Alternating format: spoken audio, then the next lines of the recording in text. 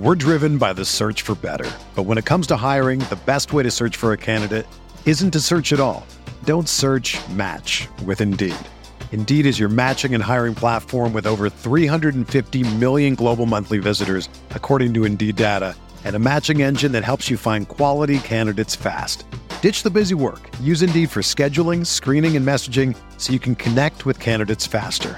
Leveraging over 140 million qualifications and preferences every day, Indeed's matching engine is constantly learning from your preferences, so the more you use Indeed, the better it gets. Join more than 3.5 million businesses worldwide that use Indeed to hire great talent fast. And listeners of this show will get a $75 sponsored job credit to get your jobs more visibility at Indeed.com/Blue Wire.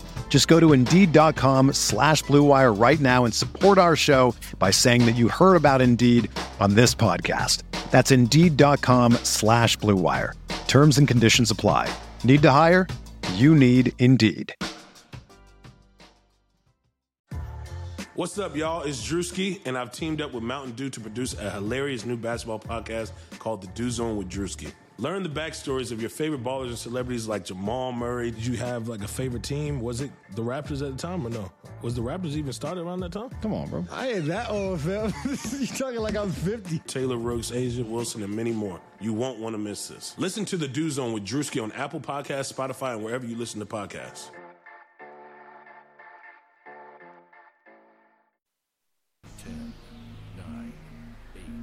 Seven, 6, 5, 4, 3, 2, 1. Here's a long three by Here he's back. He's back. Ladies and gentlemen, he's back. Gotta feel good for him. Brogdon gets around. Yeah! Sabonis down the lane with authority. Williams down the lane, met there by... Oh, my goodness! T.J. Warren on the move. This guy's a bucket, folks. T.J. Warren is a bucket for the Pacers. Oladipo the rebound. 9 seconds, 8 seconds, 7 seconds. Oladipo to win it. Another one! He got Another one! Another one! What's going on, everybody? Welcome back to another episode here of Setting the Pace on PacersTalk.net. And before we get things going, I just want to say thank you guys so much for listening to our show. We really appreciate it. If you haven't already, make sure you subscribe wherever you get your podcast. But today, joining me as he does every Sunday and Monday, the one and only Kent Sterling. Kent, what's going on, man? Not too much, Alex. Hey, you know what? The clock is ticking, and we're getting really close to meaningful basketball, which is great. Oh, I know. It's crazy to think that we're almost through the month of July. It's been March. Since March, we've seen the Pacers in action. So, you know, we were doing some podcasts, did our list, and then we took a little bit of a break because there wasn't a whole lot to talk about. But now we have so much to talk about, and I want to start things off talking about Victor Oladipo. So, as many of you know, before he went to Orlando, he stated that he was not going to be playing, and then just a few short days later decided, oh, actually, I am going to play. So, Kent, you want to fill everybody else in on the other details that are surrounding the Oladipo storyline right now? Yeah, well, Victor found out that there was a dispute between the NBA and the NBPA about whether he should be paid his $3 million. The Pacers, they want to pay Victor. They're good about paying him whether he plays or not. But the NBA and the NBPA, they've got a dispute over whether Vic gets his money, and so, depending on whether he plays. So Vic got wind of this, and all of a sudden now he is very, very optimistic about playing, and we have significant reason to believe that it's all about the $3 million and not about competing with teammates and all the stuff that he said the other day when he had his media availability with the Pacers. That media availability, Victor spent a lot of time hemming and hawing and saying a bunch of phraseology that was utterly meaningless. It was just words rather than meaningful stuff. And that is occasionally the way Vic communicates when he's not being entirely forthcoming. And so there's reason to believe that Vic, for him, it's all about the cash. And I think that that's unfortunate. I think that a guy making $21 million a year, who's kind of the head of his own corporation, as it were, I think that guy ought to get better advice in dealing with the media and how he portrays himself publicly than he has. Maybe it's not important to him how people in Indiana kind of perceive him. I think that it should be, and I think that the way he's communicating with the media and then through the media with the fans has been unfortunate. Yeah, the timing of all this has been so hard to understand, and the only real logical reason for him returning would be the whole money situation. Now, let me ask you this, because I'm not sure how the entire thing works with the NBA and the NBPA, but if the Pacers said, hey, we're going to pay him that $3 million anyway, can they override that, or is this an issue that they have no control over? They have no control over it. Gotcha. This is collectively bargained. Okay. And so the NBA and the NBPA, they're going to have to come to some resolution, and off you go. I guess if Herb Simon wanted to, he could make it good on the back end if Vic signs an extension here. But one way or another, the NBA and NBPA, they've got to come to a solution in this thing and negotiate it out and figure it out. Right. So just talking about Oladipo here now. So there are a lot of fans that I've realized are, 100% in Vic's corner, saying, I completely understand why he's sitting out, save himself for next year. This is a real big opportunity for him. But then you see fans that are frustrated that if he's 100% healthy, Brian Windhorst comes out on his podcast and says that Oladipo is rumored to be the best player on the court during these scrimmages in practice, that are frustrated saying, hey, if you're healthy, why aren't you playing? You're getting paid by the Pacers to play basketball. Why aren't you playing? There's a divided fan base right now, pretty much, for how they feel about Victor. And I'm just curious, what are your thoughts on this whole situation with Victor? You know what? I would get either way. I get it. You know what? He's entering the final year of his deal that pays him $84 million over 4 years. And at the end of this deal, he's going to sign either with the Pacers or with another NBA team for a whole bunch of money if he stays healthy. It's significantly over $100 million. This is the biggest contract that he's ever going to sign. It is in his best interest to maximize his ability to earn. And if he was going to say, look, this is just too weird, I'm coming back from this almost unprecedented injury, and so I'm going to sit. I would understand that. I would also obviously understand if he said, you know what, I'm a competitor. If I can play, I'm going to play. I played for 13 games. I feel pretty good. I'm not 100%, but I'm ready to go. I'm ready to contribute to the team. The Simons are paying me a lot of money, and off we go. The thing that I can't cotton is the kind of splitting the baby and that, saying, no, it's about the future, but then it's really not about the future and the ability to earn more than $100 million. It's about the ability to cash checks in the amount of $3 million or almost $3 million for the rest of this season.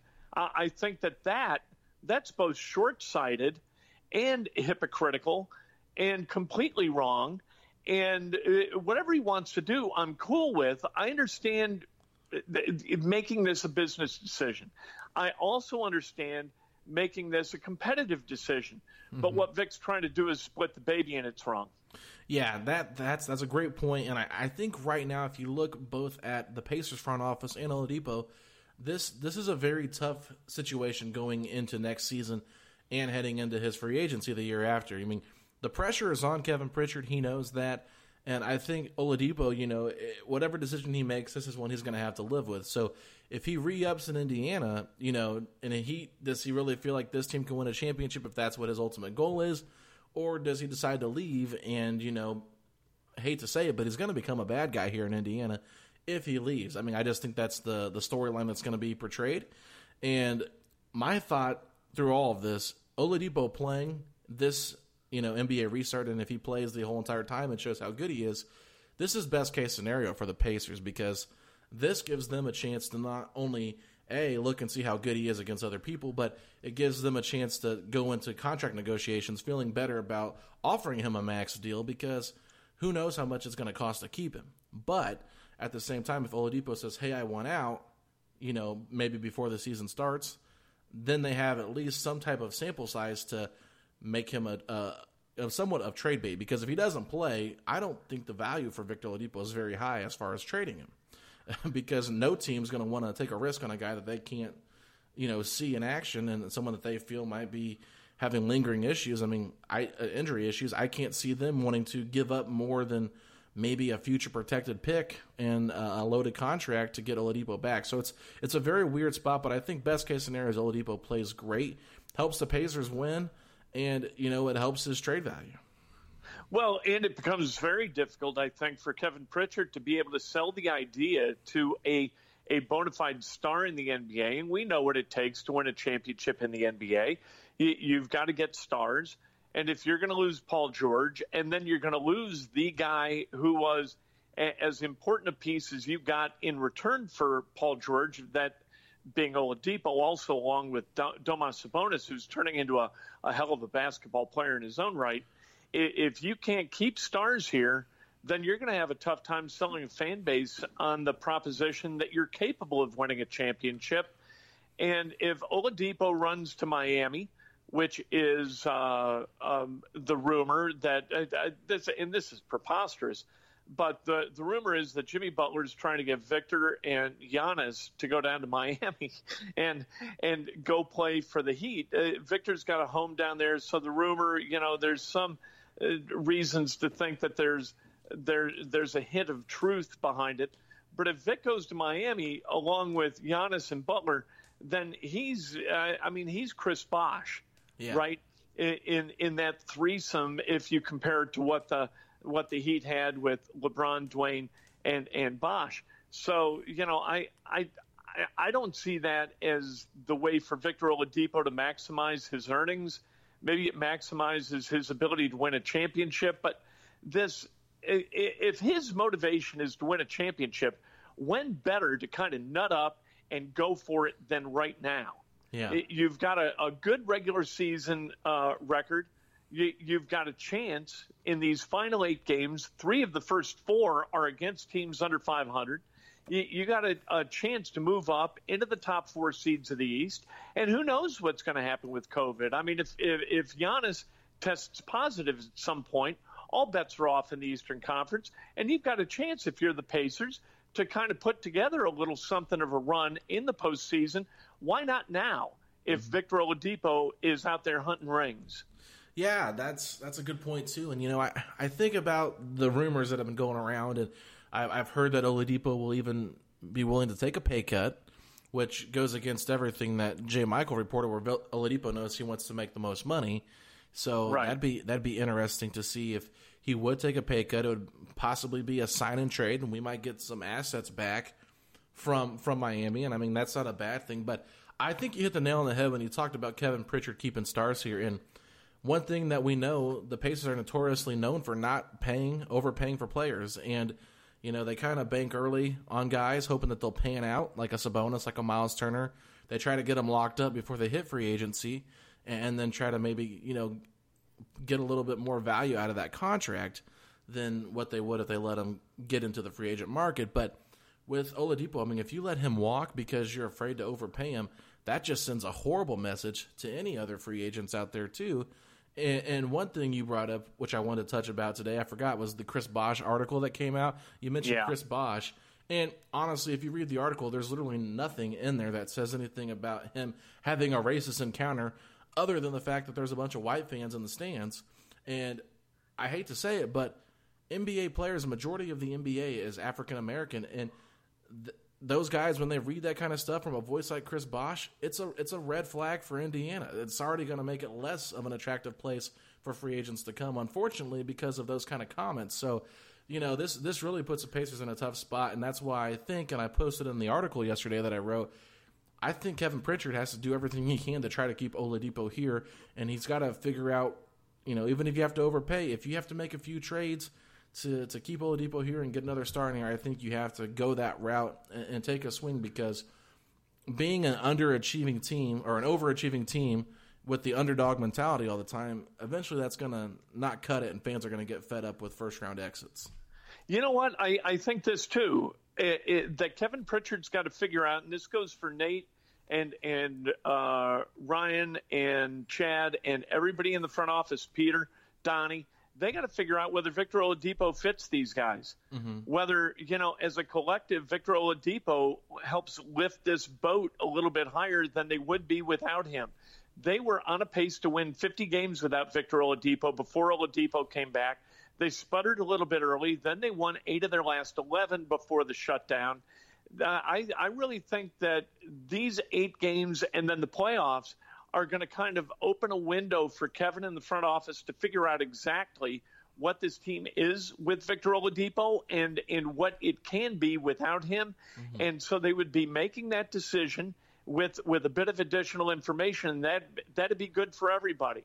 I do think that they need to keep Vic. I think how many of these trades can he possibly make while, if the NBA is going to take you seriously, if fans are going to take you seriously, you got to keep people once in a while once they approach free agency. Right. You can't just allow everybody to go and be put in a corner where you got to trade them.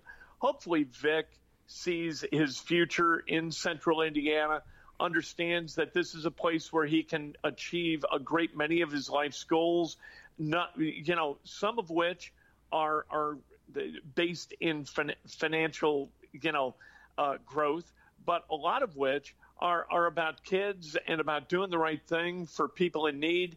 And hopefully he sees this as a place where he can get a lot of that done. He doesn't want to go anywhere else, but he sure is walking the walk and talking the talk to make you believe that he's kind of the latest in sort of that group of Paul George type guys who want the hell out of Indiana or out of a small market, not just Indiana, but out of the small market and go play on the big stage. Yeah, and I mean, it's one of those things where I've also heard that Oladipo really wants to, elevate that music career as well, and he can do that in Miami.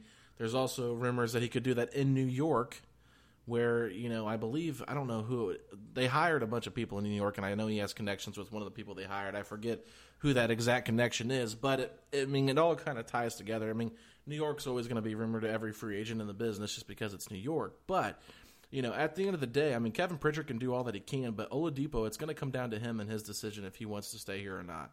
And if the Pacers offer him the max deal and he turns it down and walks away, I mean, they can't really control what he does because he's going to be an unrestricted free agent. And I do think that because he's never actually tested the free agent market and he's always re-upped with the team that he's had when he's been under contract or when his contract's about to expire, this is his last chance to really get that kind of treatment where he's going to be pampered and he's going to be catered to, and they're going to, try to woo him to their team. So it's a tough spot to be in for Pacer fans. I guess all you can hope is that the team has really good success this with the NBA restart, and then next year they blow the waters away, because you mentioned they were on pace to win 50 games without Oladipo. What do you think their ceiling would have been if he's healthy all year long? That's a great question, because we don't know. Right? Yeah. We don't know what this team looks like with him on the floor.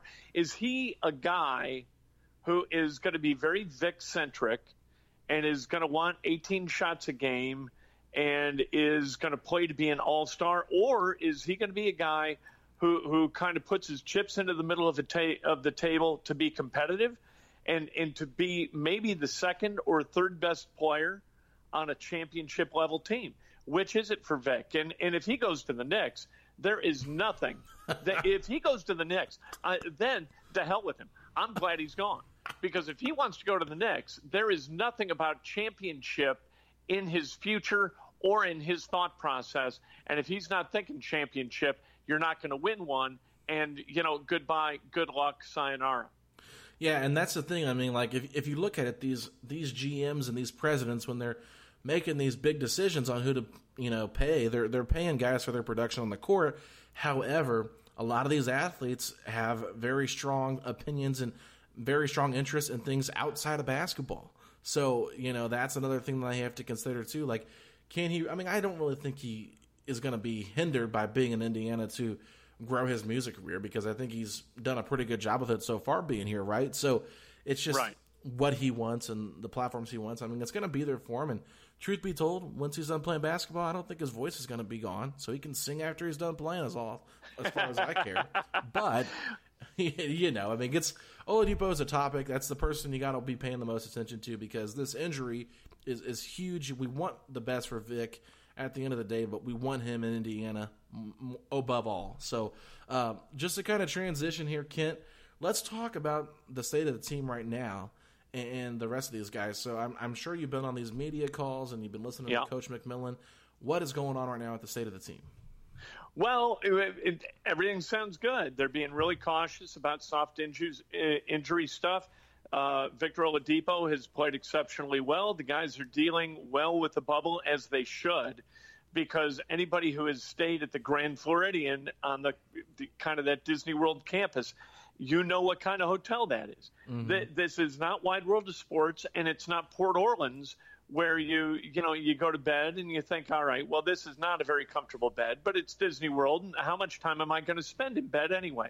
Grand Floridian is a high-end hotel with high-end amenities, and it is great. From a comfort standpoint, I think it's as good a property as is on that property. So, they're having a good time. They're trying to play golf a little bit. But the work's getting done, and I really like the comportment of this team where it comes to these media calls. We get a little bit of B-roll from the workouts, but not much, and then you hear from the guys, and it seems like Nate's very happy with the level of work that's being done. They got 12 days to continue to try to get this thing, on its wheels to go compete for an NBA championship. I'm very pleased with what I hear from them. Their record going in, 39-26. They are tied for fifth right now with Philadelphia. They've got that first game against Philadelphia on August 1st. And then they've got 3 games against the Washington Wizards.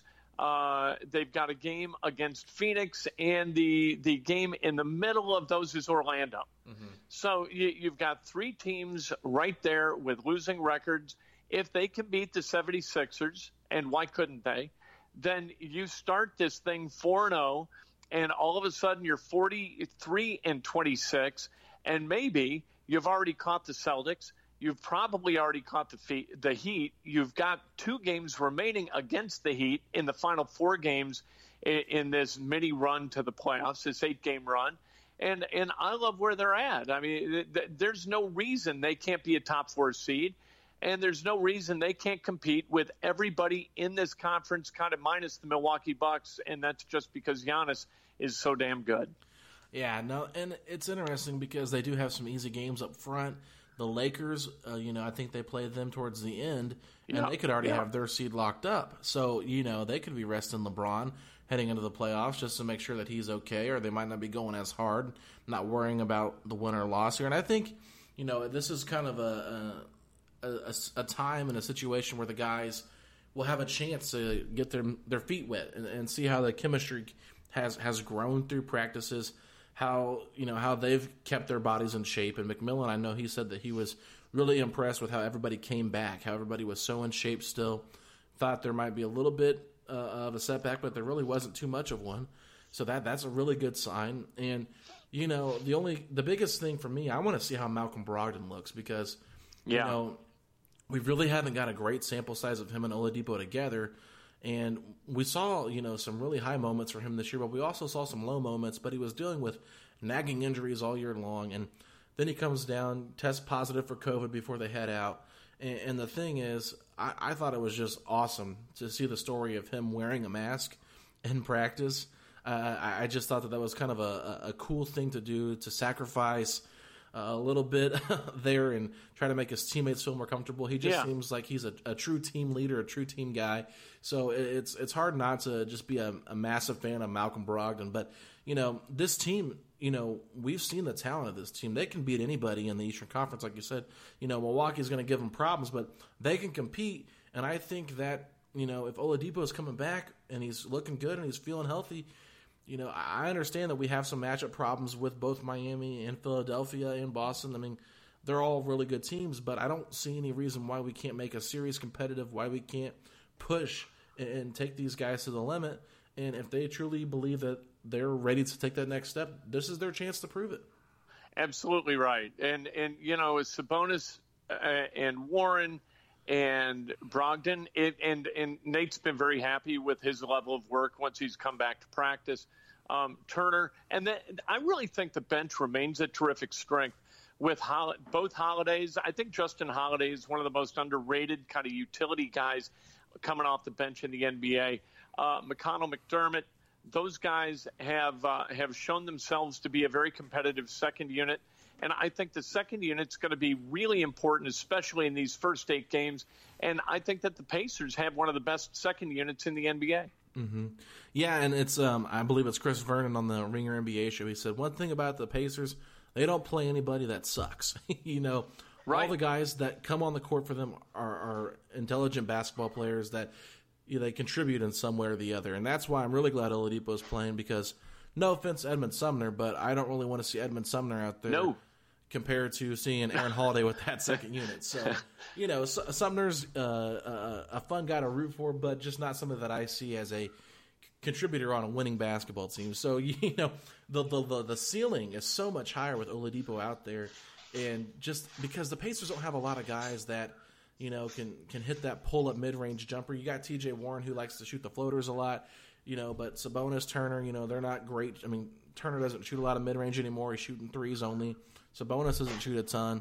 Brogdon's not a great pull-up shooter. He's more of a set shooter. So, I think having Oladipo being someone that can really hit those pull-up shots are going to be huge. But I will say this, as far as matchups go, I am a little concerned about playing the Heat, even though I know that talent-wise they probably are as close to us as everybody else in the Eastern Conference. But Coach Spo's ability to play zone, it's really affected the Pacers whenever they played them earlier in the year. The Pacers have struggled.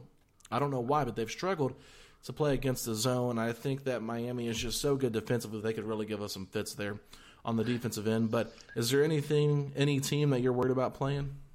I would love to see them play the Heat, because I hate them. And I love to see the Pacers play teams that I hate. I can't stand Jimmy Butler. I think that the way Jimmy Butler's conducted himself through his career, whether he was in Chicago or wherever else he's been, Minnesota, has been just a train wreck.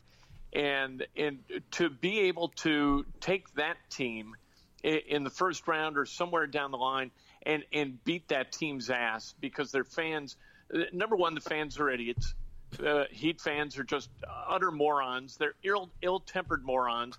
They get after it on social media like school children. And so playing against the Heat gives the Pacers an opportunity to shut up a fan base and shut up a team that I absolutely loathe. And, there's nothing better in the world than a good guy, bad guy playoff series in the NBA. And to me, that bad guy, as mediocre as they are, and you'd rather have a bad guy that's really, really good, kind of like the Bad Boys back in 89 and 90 when they were beating the Bulls in the Eastern Conference Finals. Those teams you really liked rooting against. They were bad, and they embraced that. The Heat, they're not good enough to really be universally hated, but I think Indiana fans hate them. And I think I'm going to go ahead and speak for T.J. Warren. He loathes Jimmy Butler, and so I think that would be a terrific first-round series. And, man, I don't think that I could be happier if the Pacers played or beat anybody. And I know it'd be terrific. If you beat the Bucks in the Eastern Conference Finals, that'd be unbelievable. But beating the Heat in the first round would be about as much fun as I can have. Well, I've seen a lot of NBA writers say that the Heat are a scary matchup for the Bucks in round 2. What is it about this Heat team that everybody is so in love with? Because, I know they have good defensive players. I know they have a good coach. But what exactly is it about this team? Because I feel like they overachieved quite a bit this year. I couldn't agree more. You've got Duncan Robinson, who started his college career at Williams, for God's sake, before going to Michigan. And somehow or another, God bless him, like, you're living the dream. Everybody who goes to Williams, I'm sure, is thinking, hey, I could be the next Duncan Robinson. But there's only one of him, and he's a good three-point shooter. Jimmy Butler is a really good basketball player. Bam Adebayo is having a good year. But if you look at the PER of the guys on this team, they've really got two guys who have PERs over 16. And unless you count Crowder, and Crowder's only played 13 games. So really the qualitative level of basketball for that team is not individually high. It's just kind of the way Spoelstra puts them together. He is anybody who thought somehow this guy was riding the coattails and being the bag boy for LeBron as he coached LeBron and Dwayne and Bosh to a championship out of their minds. That guy is the real deal, a terrific coach. And I think that he is the thing that makes the Heat go, and he's the thing that you've got to kind of account for as you prepare for them. Yeah, and so I want to talk about Philadelphia and Boston here just for a few minutes because those are possible playoff matchups as well. And I said all year long I really wanted to play Boston because I was so intrigued by Boston not having any centers to guard Sabonis and or Turner. Now, I know a lot of people are worried about what the Celtics could do, but you have to remember this is, a little wishful thinking, but Gordon Hayward's going to be leaving the bubble when his wife has their baby, so he could possibly be out for round one, which is not something you really want to look at, but that's part of it. You won't have to worry about Gordon Hayward, and you bring Marcus Smart off the bench. He's a really tough guy, defensive, tough-minded, really great defensive player, but offensively he's limited. So you're really pretty much relying on Kemba Walker, who we still don't know how healthy Kemba is with that knee injury. And you've got, the rising star in Jason Tatum, who's looked great, and Jaylen Brown, who's been awesome. I feel like that's a decent matchup, too, for the Pacers and something they could really expose. Well, I think that they're very similar in this respect, both in the way they match up and then in the way they're sort of a starless team. Tatum, Walker, Brown, Hayward, Smart, Cantor, if you want to dig down that deep. These are all guys who play at a high level together. And again, you've got a really, really good young coach in Brad Stevens, not as young as he looks anymore, but still a young coach. And so that's a team that matches up with the Pacers and everybody else in a really interesting way. You know what you got to do to beat the Bucks. I mean, Giannis has a PER of 30-plus points. That's enormous. That's a guy, that's an MVP. All right, you got to stop him, and then Middleton as kind of a secondary concern. And now Bledsoe with his positive test, that's not good because Bledsoe is a beast defensively, and he's quicker than hell with the ball. He moves it in transition exceptionally well. If they lose Bledsoe, that's a gigantic loss. But with the Celtics, it's a little bit different. If you take away Tatum or try to take away Tatum, then you've got Walker. And if you take away Walker, you've got Tatum and Brown. And if you you got to pick your poison with that team. And I think that Brad Stevens is really adroit at utilizing all his weapons on both ends. They are a very tough matchup. And I think that winds up being the Eastern Conference Finals is the Celtics against the Bucks, and we see what happens with those two teams. I think that would be a phenomenal series if the Pacers can't get there. But that matchup with the Celtics, that would be a really, really fun thing to watch. Yeah, it'd be very intriguing for me. And then the one matchup I just don't want to see at all is Philadelphia versus the Pacers. Not that I don't think we could beat them. It's just I hate Philadelphia, and their fans to me might be more annoying than Miami Heat fans. Just being honest with you, and. The last thing I want to do is watch Embiid go up against Miles Turner and Sabonis because they're going to be in foul trouble 24/7. I feel like no matter what game it is of the series, they're going to. I feel like the officials are just going to let Embiid, flop his way into getting them 3 fouls quick in each quarter. So, I know this is your chance for Goga to kind of prove himself, but yes. Foul trouble for Turner and Sabonis means one thing, and that's a lot of minutes for Goga and a chance for him to get on the floor and display his wares a little bit. One of the games that I enjoyed most this season at Bankers Life Fieldhouse was an absolute ass kicking that the Pacers authored against the 76ers, where they absolutely destroyed them. T.J. McConnell was fantastic that game. So I may be a little bit biased because I saw that in person and I thought, well, this Pacers team is pretty good and these 76ers absolutely suck.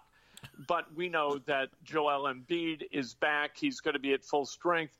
Even not entirely at full strength this season, he was averaging almost 24 and 12.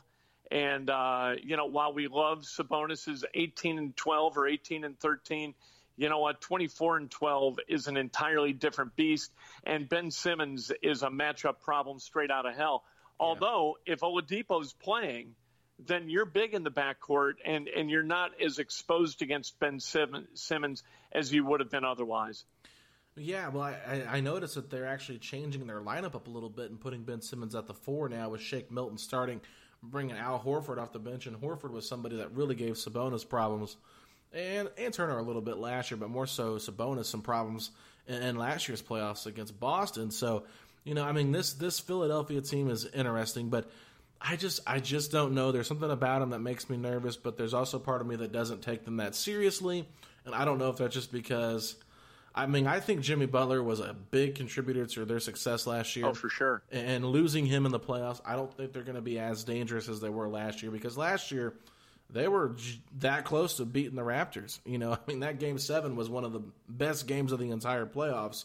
So, when I look at these teams, I'm looking at the coaching matchups too here between Nate McMillan and you're more than likely Brett Brown, Eric Spoelstra, and Brad Stevens. Do you think McMillan is the better coach in any of those series? Well, I'll tell you what. I think Nate McMillan's done a hell of a job this year. You know what? Without Oladipo, you're really a starless team. You know what I mean? Even though Sabonis made the All-Star game, somebody had to score and somebody's got to pull down the rebounds, and Sabonis did that. I think that he's taken what he's been given by Kevin Pritchard, and if you kind of set this up as a ratio game of wins to talent, I don't know that anybody's outcoached Nate McMillan. I think he's been terrific this year, and I think he's really underrated as a coach, both in our local market and nationally. I think people look at Nate McMillan and they think of the guy, with Portland for all those years and with Seattle, and they see a guy who I think has won one playoff series in his career, and they think, okay, this is, Henry T. mediocre as a head coach, and really not a guy that we need to take altogether that seriously. I think that Nate McMillan's done a wonderful job. And I was talking to Mark Monteith about this the other day, about kind of the lifespan of a coach. And Larry Bird always said it was 3 years. And with some guys it is. With Larry Brown, that was about right. Maybe a little beyond that third year. But with Nate McMillan, it seems like he's not wearing these guys out, that they respect him, that they enjoy playing for him. He's got a great staff around him. And I think that this is a group that's responding exceptionally well to Nate McMillan's leadership. And is he Eric Spoelstra? He's not Eric Spoelstra, and he's not Brad Stevens, to more directly answer your question. Yes, but I think he's done a really, really good job this season, and I think that the Pacers have exactly the right guy with the right unit to go down to Orlando and raise some hell. Okay, so I've been more so in the corner of backing McMillan because of what he's done in the regular season, but ultimately, when you're talking about good coaches, you're talking about coaches that have success in the playoffs, right? Yeah. And that's one thing that McMillan does not have on his resume. So while I don't think McMillan is nearly as bad as fans act like he is, some of these fans act like he has no clue what he's doing, and that's the furthest thing from the truth. But I've kind of felt myself, looking at some of his sets, he runs a lot of the same sets. They really struggle with late game out of bounds situations. They cannot find a great, play. Nobody runs it right. I don't know why they don't execute it correctly. The only time he's really had a late game closer is just give the ball to Oladipo and get the heck out of the way, right? So it's just, I feel like he has limitations as a coach. I don't know what the ceiling is for him, because I do think that the teams that he's had have been overachievers, like I've mentioned before in this podcast. So it's really hard to give him a fair evaluation, but there are rumors, too, that Oladipo is not happy with McMillan. I don't know if that's true or not. It's just a rumor that we've been kind of hearing. If Vic's not happy with Nate, and that's part of the reason he decides he wants to leave, do you think Pritchard has to make a decision on McMillan then? Oh, no. I don't think Oladipo's that kind of guy. If you've got Michael Jordan, or if you've got Antetokounmpo, or if you've got LeBron. LeBron didn't like David Blatt. Blatt's gone. When Magic didn't like Paul Westhead, Paul Westhead was gone. Victor Oladipo is neither of those guys. He's not the franchise guy who's going to dictate policy to the general manager, and he shouldn't. One of the problems I think we've got with Victor Oladipo is that people look to Victor Oladipo, and this may be a fan thing more than an internal thing with the Pacers, but people look to Oladipo as a guy who should be the leader of this team, and he's not the leader of this team. If you've got Malcolm Brogdon, everybody else is playing for second place in terms of leadership. Malcolm Brogdon is the leader of this team, and Victor Oladipo is not that. Now, if Nate ran afoul of Brogdon and Brogdon went to Kevin Pritchard and said, listen, you know what, we need a coach who's more like this than that, I think that Kevin Pritchard would listen. I don't think that Victor Oladipo is the kind of guy who can walk into a GM's office and kind of command that kind of respect to be able to make dictates within the organization that are followed through on, if that makes sense. Yeah. Not to downplay Vic. I love Vic. Victor Oladipo is a really neat dude, and he's a terrific, energetic guy, and he's capable of playing great basketball, and he's obviously a really capable defensive player, led the league in steals last year.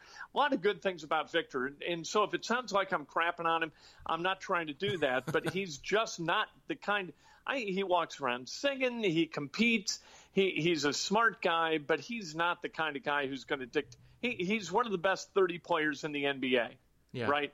That's who he is. One of the best 30 players in the NBA. That guy does not get a coach fired.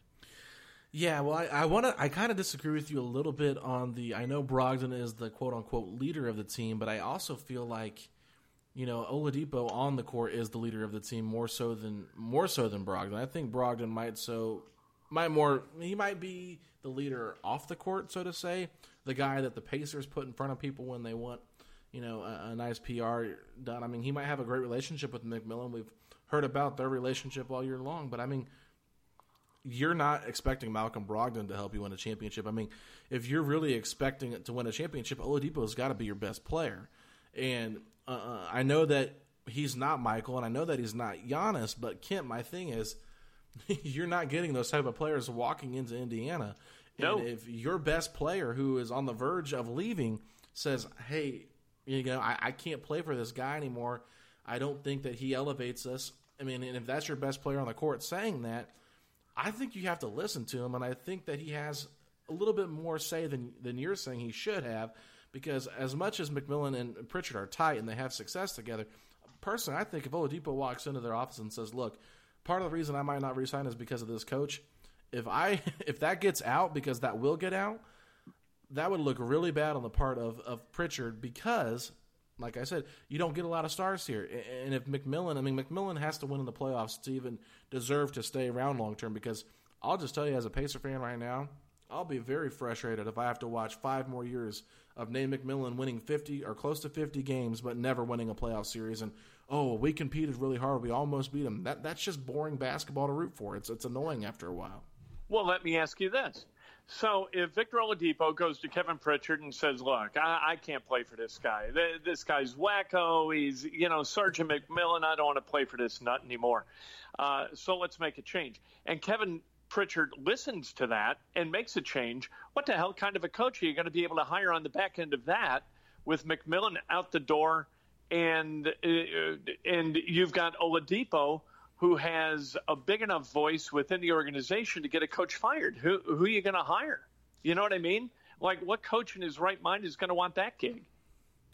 I mean, I understand that, but I also think you allow Victor to kind of help make the decision. If we're going that far, I mean, ask him what he wants in a coach.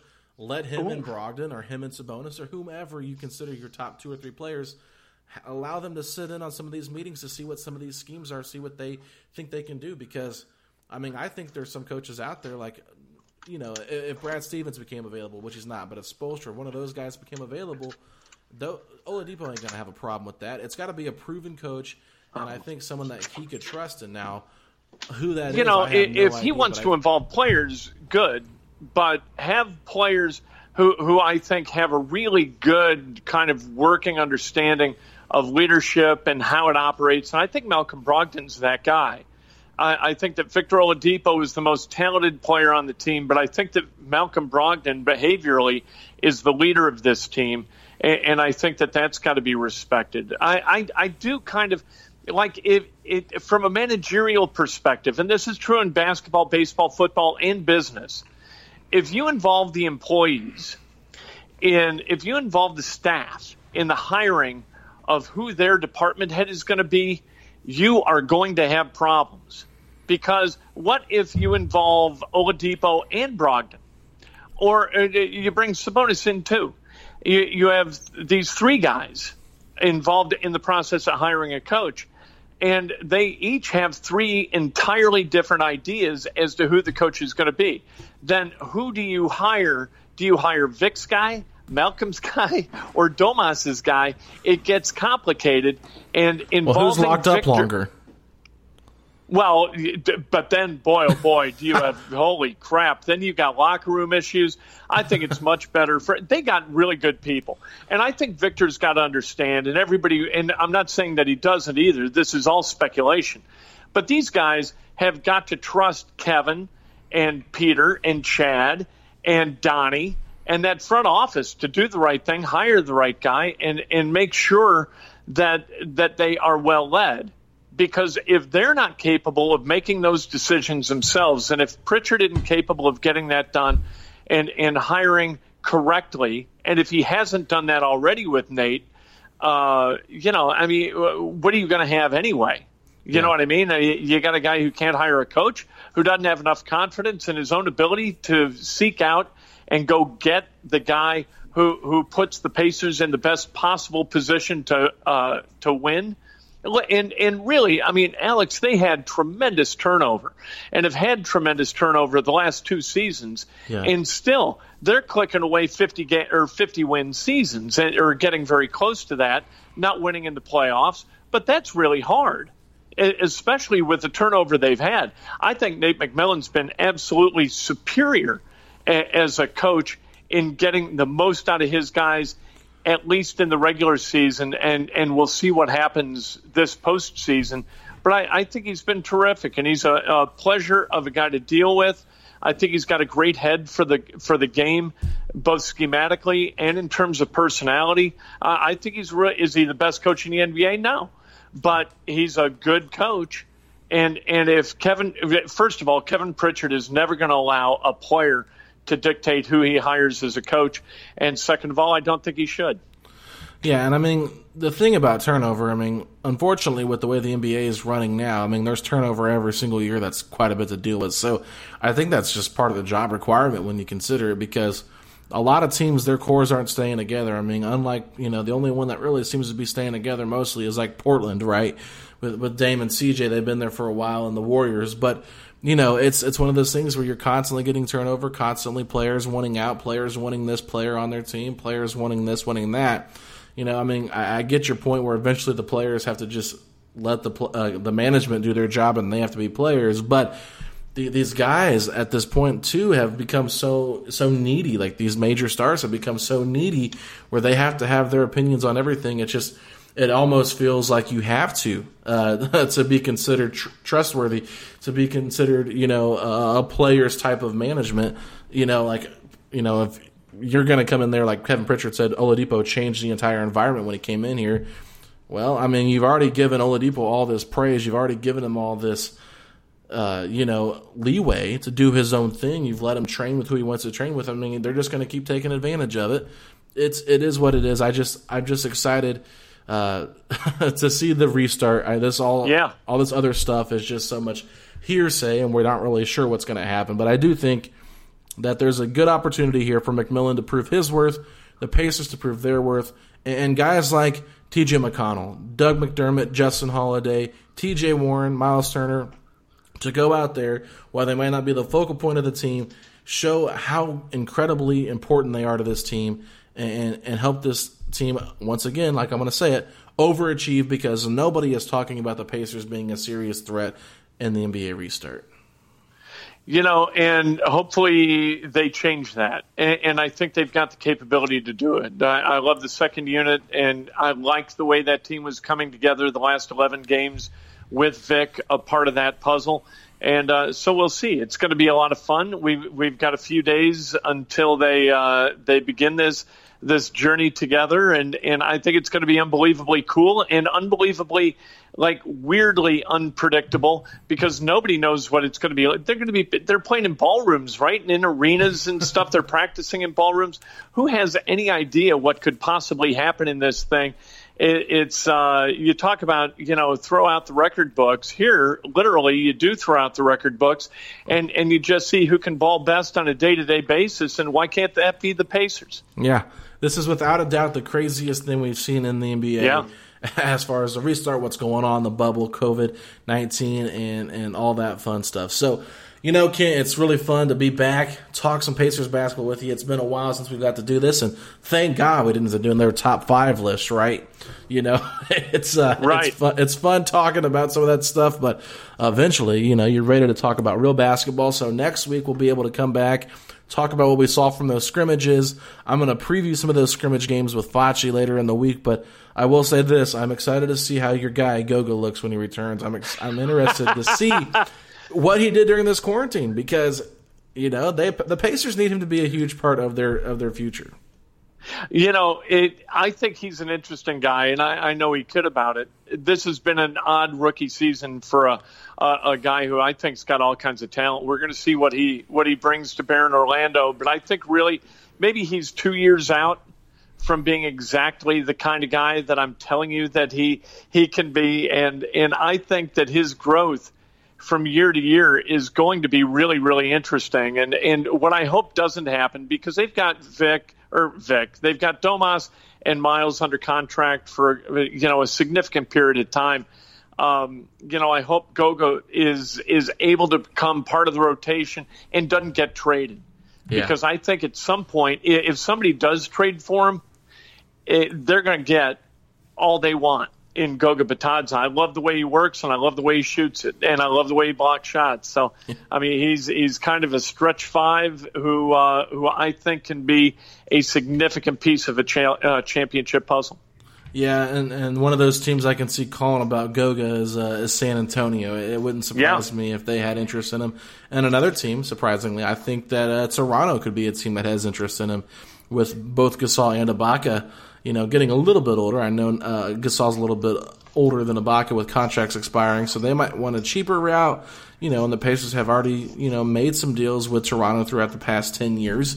So it's one of those things where you never know what to expect. But at the end of the day, I mean, I'm with you. Goga makes sense for the Pacers long term if he can become what you think he can become, and the fact that they'll have him for at least his rookie extension plus another 5 years after that if he signs that deal. So you're talking 9 years of Goga. I think that'd be really fun to see, Kent.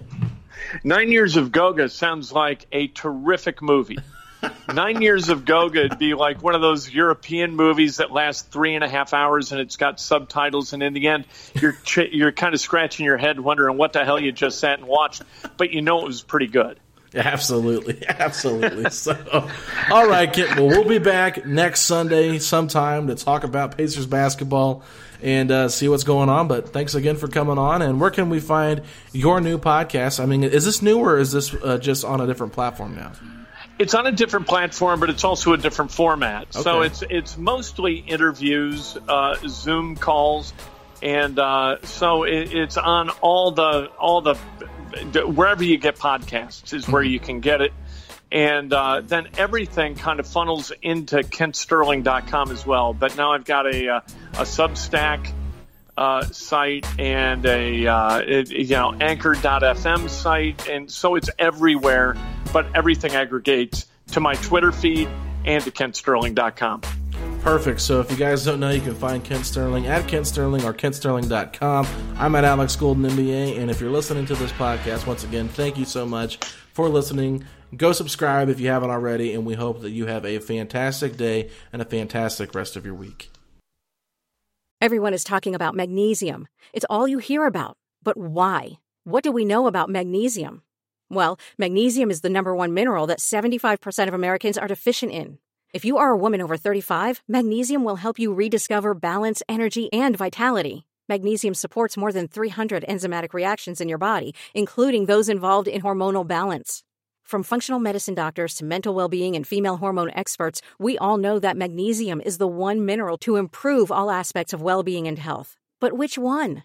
Magnesium Breakthrough from Bioptimizers, the trusted choice recommended by leading experts with 7 best-absorbed forms of magnesium to ensure your body receives the support it needs for overall well-being. Go to bioptimizers.com/balance today and use code BALANCE10 for 10% off. Support your journey to wellness at bioptimizers.com/balance. Magnesium Breakthrough from Bioptimizers, your foundation to optimal health and vitality.